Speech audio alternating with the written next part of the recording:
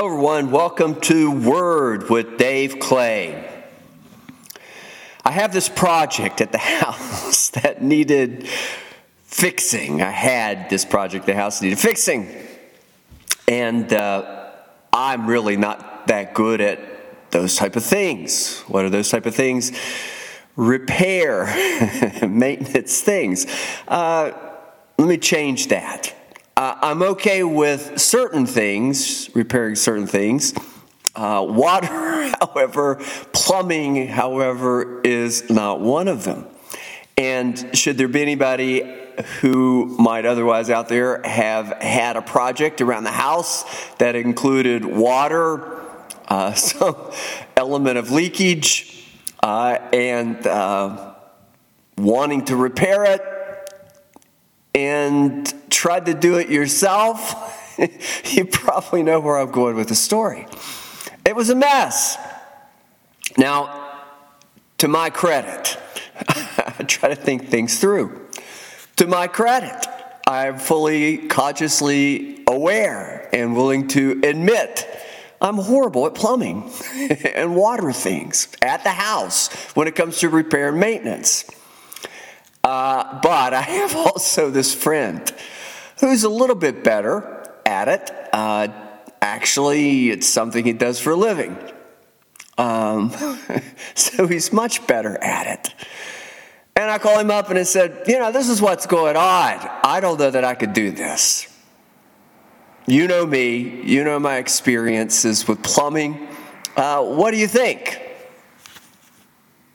And he says, don't worry about it. He said, even if something goes wrong, we can always fix it. That was the mistake. Because I believed him. It's not that I don't believe that there's anything that's beyond repair or beyond fix. It's just what you have to go through to get there. And certainly there's a degree of extent to which you may or may not have the resources, time, patience, sanity, self-esteem, worth, value. This thing goes deep to do it.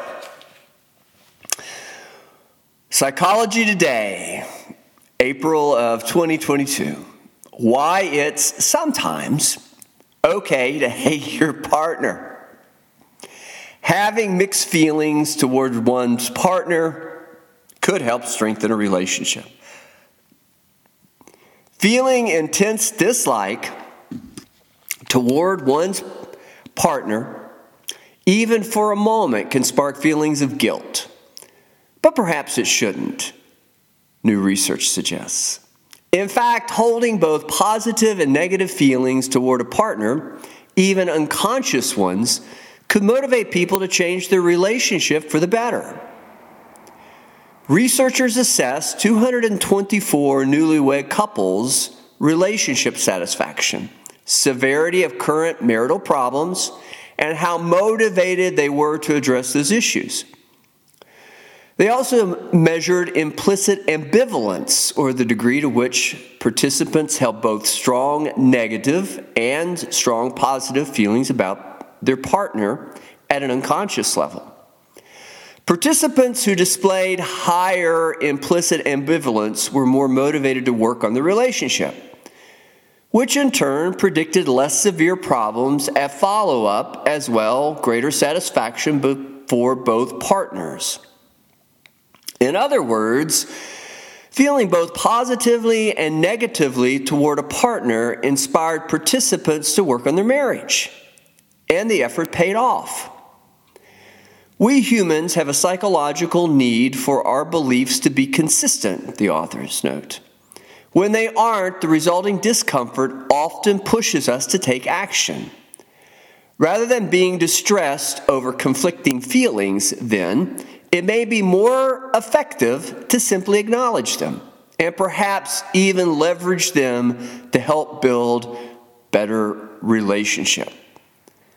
David Ludden, PhD, again, Psychology Today, April of 2022. Why it's sometimes okay to hate your partner. Having mixed feelings towards one's partner could help strengthen a relationship. So what does this have to do with plumbing and my awful, horrible nightmare? There was water everywhere. It did get fixed, by the way. Because when you're doing relationship counseling, you have to begin with a general premise. And that premise is that it works, but it's not perfect. People aren't perfect. Life isn't perfect. And supposing then how you measure perfection may also speak to the degree to which or of which you might be satisfied. There is pain attached to everything in life. Some of it greater, some of it lesser. And even as with my example at the beginning of today's podcast. Certain pain in a more, general way, superficial way, material sort of way. Material is then moving more toward the personal, intimate, psychological, maybe even somewhat spiritual dimensions. That type of pain is a little harder or more difficult to overcome. Generally speaking, I agree with my friend who is the plumber. There is nothing that can't be fixed. It may take a while, and even collateral damage can, and I will attest to that, be repaired by someone who is either completely incapable, a buffoon. It's me. When it comes to plumbing, the plumber could come in, the person who otherwise puts up the drywall and repairs the ceilings. They can come in and they can eventually get it fixed. I can assist most people in a very practical, material, superficial, really it is relational sort of way to come up with a way to repair or to fix the relationship. Except when it gets to the more psychological, spiritual dimensions, and though that's my specialty, and I am not so much the buffoon in terms of the psychological counseling, I can't repair something, though, that someone has already come to the conclusion can't be repaired. It would be a sad thing to say that some people come to that conclusion that they are not good at relationships. That sounds awful.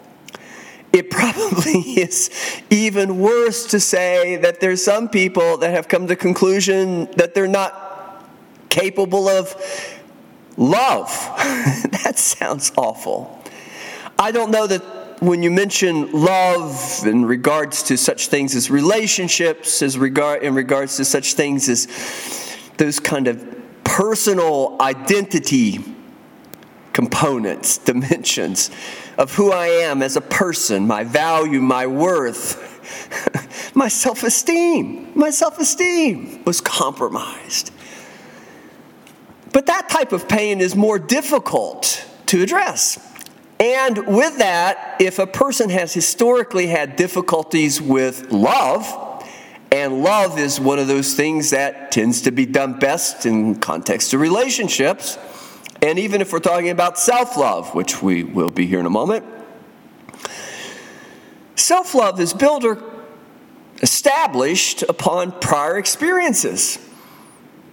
What are those experiences? Do people love you? How do you know they love you? Because they bring you pleasure as opposed to pain. Or if there is pain, the pain is part of growing and forming and developing not only the relationship itself with this other person or other persons, but how to go about relationships, how to be healthy, to overcome the pain. As the article was suggesting, the pain indicates that we need to work on some things. And again, the working on things, anything can be repaired, is usually not the problem. The problem is, do you have confidence? The problem is, what's your prior experiences with love? The problem is, have you come to a place where you believe you're so awful at it, so terrible at it, that you're beginning to, in a self-fulfilling sort of manner or way, expect it to always fail. That is much more difficult to overcome. Certainly there's a power that needs to be found inside the individual to believe, one, anything and everything can be fixed, including themselves. But generally, to get to the point of repairing more the spiritual, psychological elements of a relationship, so that you can then move on to the more pragmatic, and should I say simpler and easier fixes, a person has to feel safe and secure. They have to understand what love is. They have to see love not only in the dimension of pleasure, which, if their experiences with love and relationships growing up throughout their life has been littered with a lot of pain, hurt, rejection, betrayal, trust issues, being deceived, being manipulated, being abused, all of that probably abuse, some degree more, some degree less. It's hard to convince them. But that's necessary, because I'll never take on another plumbing project again unless my friend's there. And I don't want to make light of this, but it's got to be seen in such a practical way or we'll miss the whole point. I can, with proper support and help, and with maybe a bit more training, I could become probably pretty good at just about anything. I don't know that I'll be as good as somebody who seems to have some innate, implicit sort of predisposition, potential, aptitude even. But when it comes to love, I think we're all more or less innately predisposed, as within that social creature sort of dimension of humanity, to do love. And yes, you have to learn some of those skills. But generally speaking, what I run into once more is that somebody has come along and stolen that from an individual, if I could put it that way, through the pain, through the harm, through the lying, the mistrust, through the poor models of how to love, examples. When you grow up, when you are a child, it's those people around you that teach you, show you through that sort of experiential learning, modeling what good relationships are. And coinciding with formation of your identity, that can really get into your head. And unfortunately, even override your heart. And whatever natural capacity, whatever might be organically or most naturally there for us to be pro-social, for us to be able to empathize, for us to be able to assume other person's perspectives, all part of good relationships, for us to enjoy the fullness of a loving relationship emotionally, psychologically, which includes intellectually, and also physically. One has to have some experience with that, hopefully to facilitate, but definitely if you've been hurt enough, you might give up on love. Those are the individuals that are very, very difficult when it comes to marital relationships to help. We're going to take a moment, remind you that you're listening to Word with Dave Clay.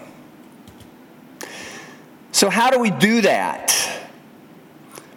I have to assess.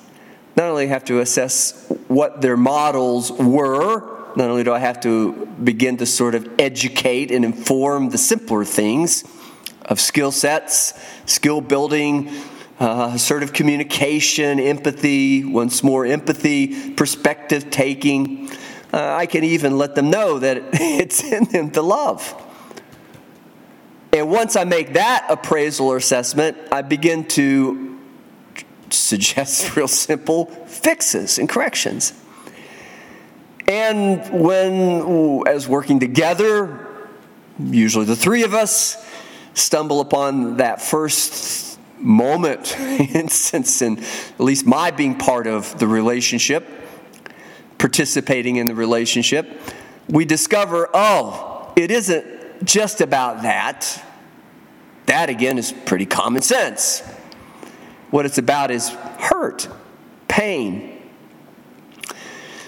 That type of pain takes a lot, again, of support, nurturance to overcome.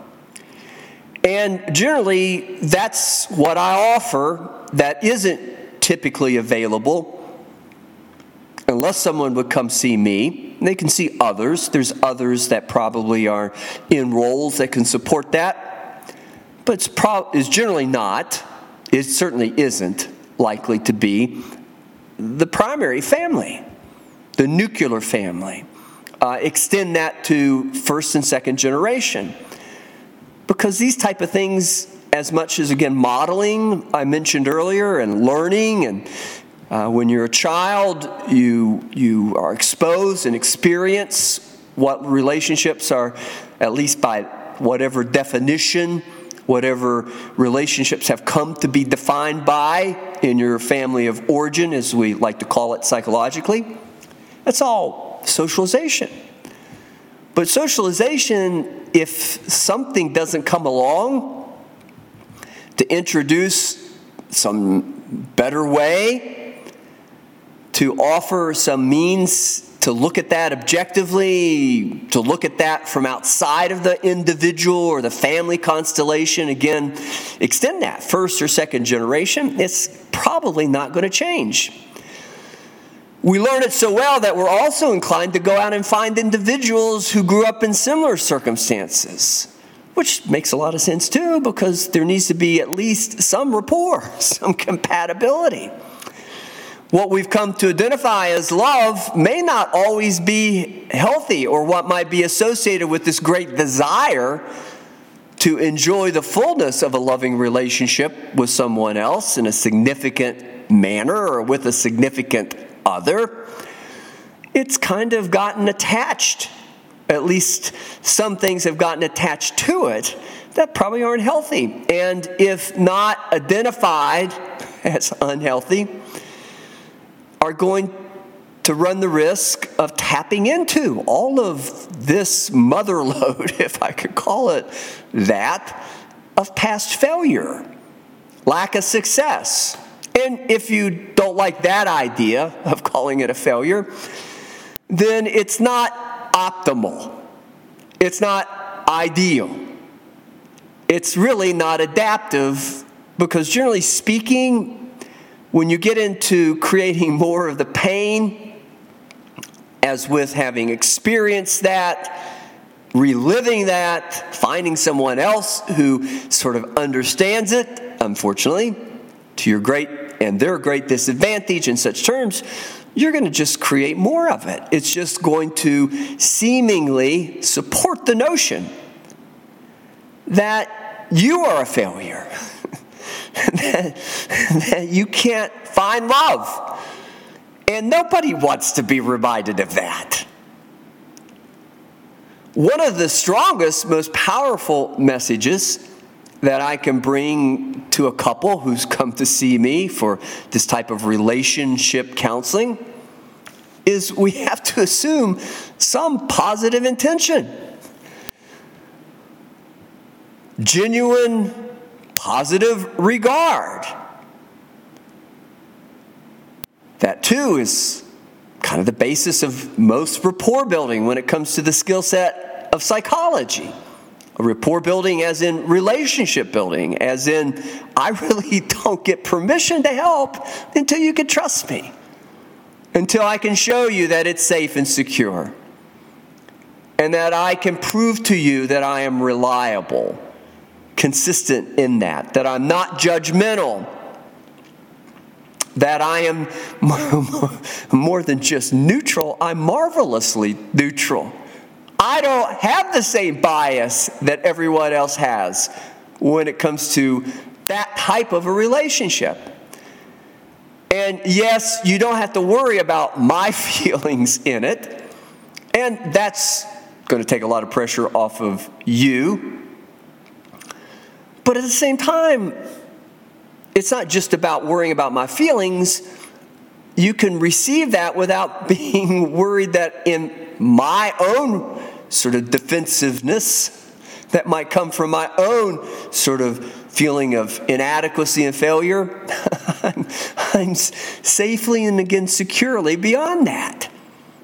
I don't need your affirmation or desire affirmation. I want to give, and I'm pretty generous. I'm without much corruption when it comes to that. Carl Rogers came up with the notion of genuine positive regard. I mentioned that earlier.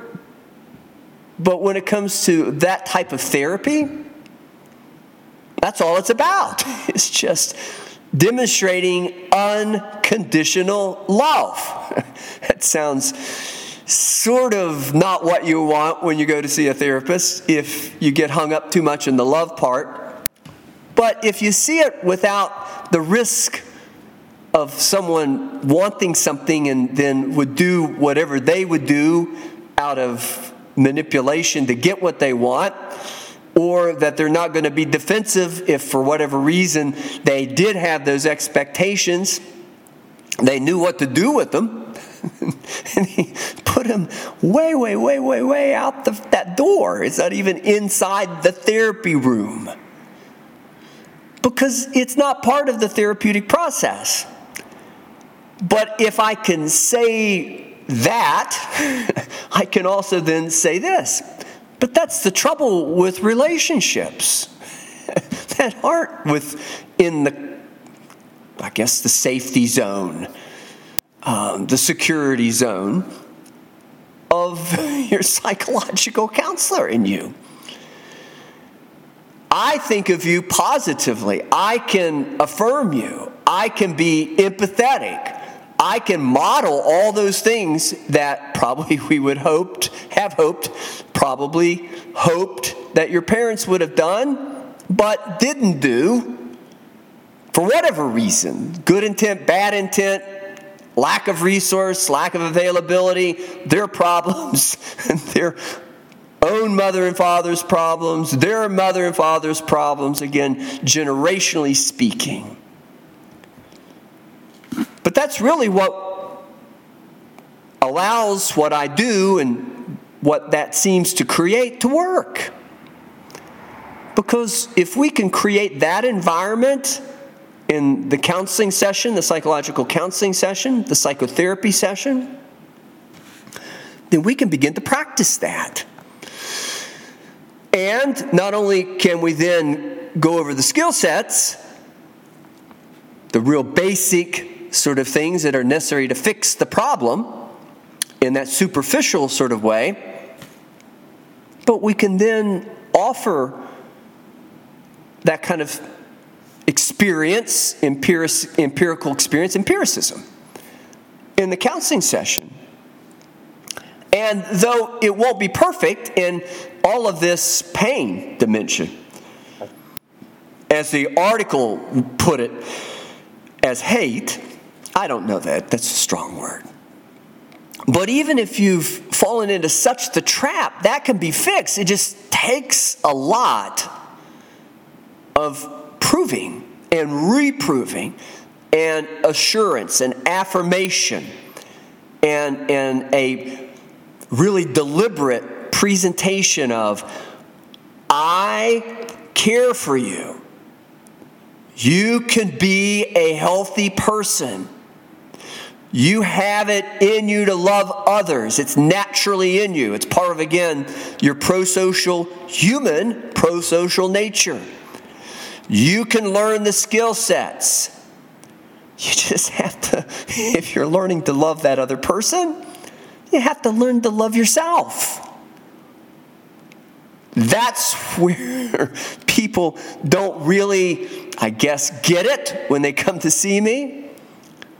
Initially, they don't love themselves. And with that, they're hypersensitive, hypervigilant, maybe rightfully so. They're expecting, rightfully so, because of all their past experiences, as we've noted them in the podcast today. They are not expecting good outcomes. And sometimes, not all the time, they don't even believe me. You get paid to say this. Well, that's true. But I can be genuine. Again, genuine positive regard. I can be authentic in that. Even though I know where to put my feelings so that they don't corrupt you or get in the way of my helping you and removing me, but I know what feelings are. And who would you want to go see that you didn't have confidence knew how to do the job? Don't hire me as your plumber. I'm not going to do that well. Hire my friend. I'm getting better, by the way. But you can hire me, so to speak, as a psychological counselor because I'm trained in relationship counseling. I'm trained in systemic, which just means families or systems. It takes two to make a system. Your extended family are part of that system. Your social network becomes aspect or dimension of that system. I know how the parts move. I know how the parts relate. I know what is functionally the most adaptive and healthy means to relate to all the parts and have all the parts relate to you, and seeing it most systemically, globally, how all the parts should interrelate. We can see where the breakdowns are occurring. We could see where we need to apply some additional effort. But you have to want to do that. That, in no way attempting to invalidate or minimize the struggle, is the most difficult aspect of relationship counseling. People hate themselves. But even as the article suggested, that's not bad. It just lets you know that pain that kind of goes with it, lets you know something needs repaired. Something needs fixed. If you see water coming through the ceiling, there's probably a leaky pipe. But that may be all it is. The house may not be worthless. You're not necessarily worthless simply because you don't know how to get in there and fix it and patch it all back up and make it not only look as good as new, but maybe better in some ways.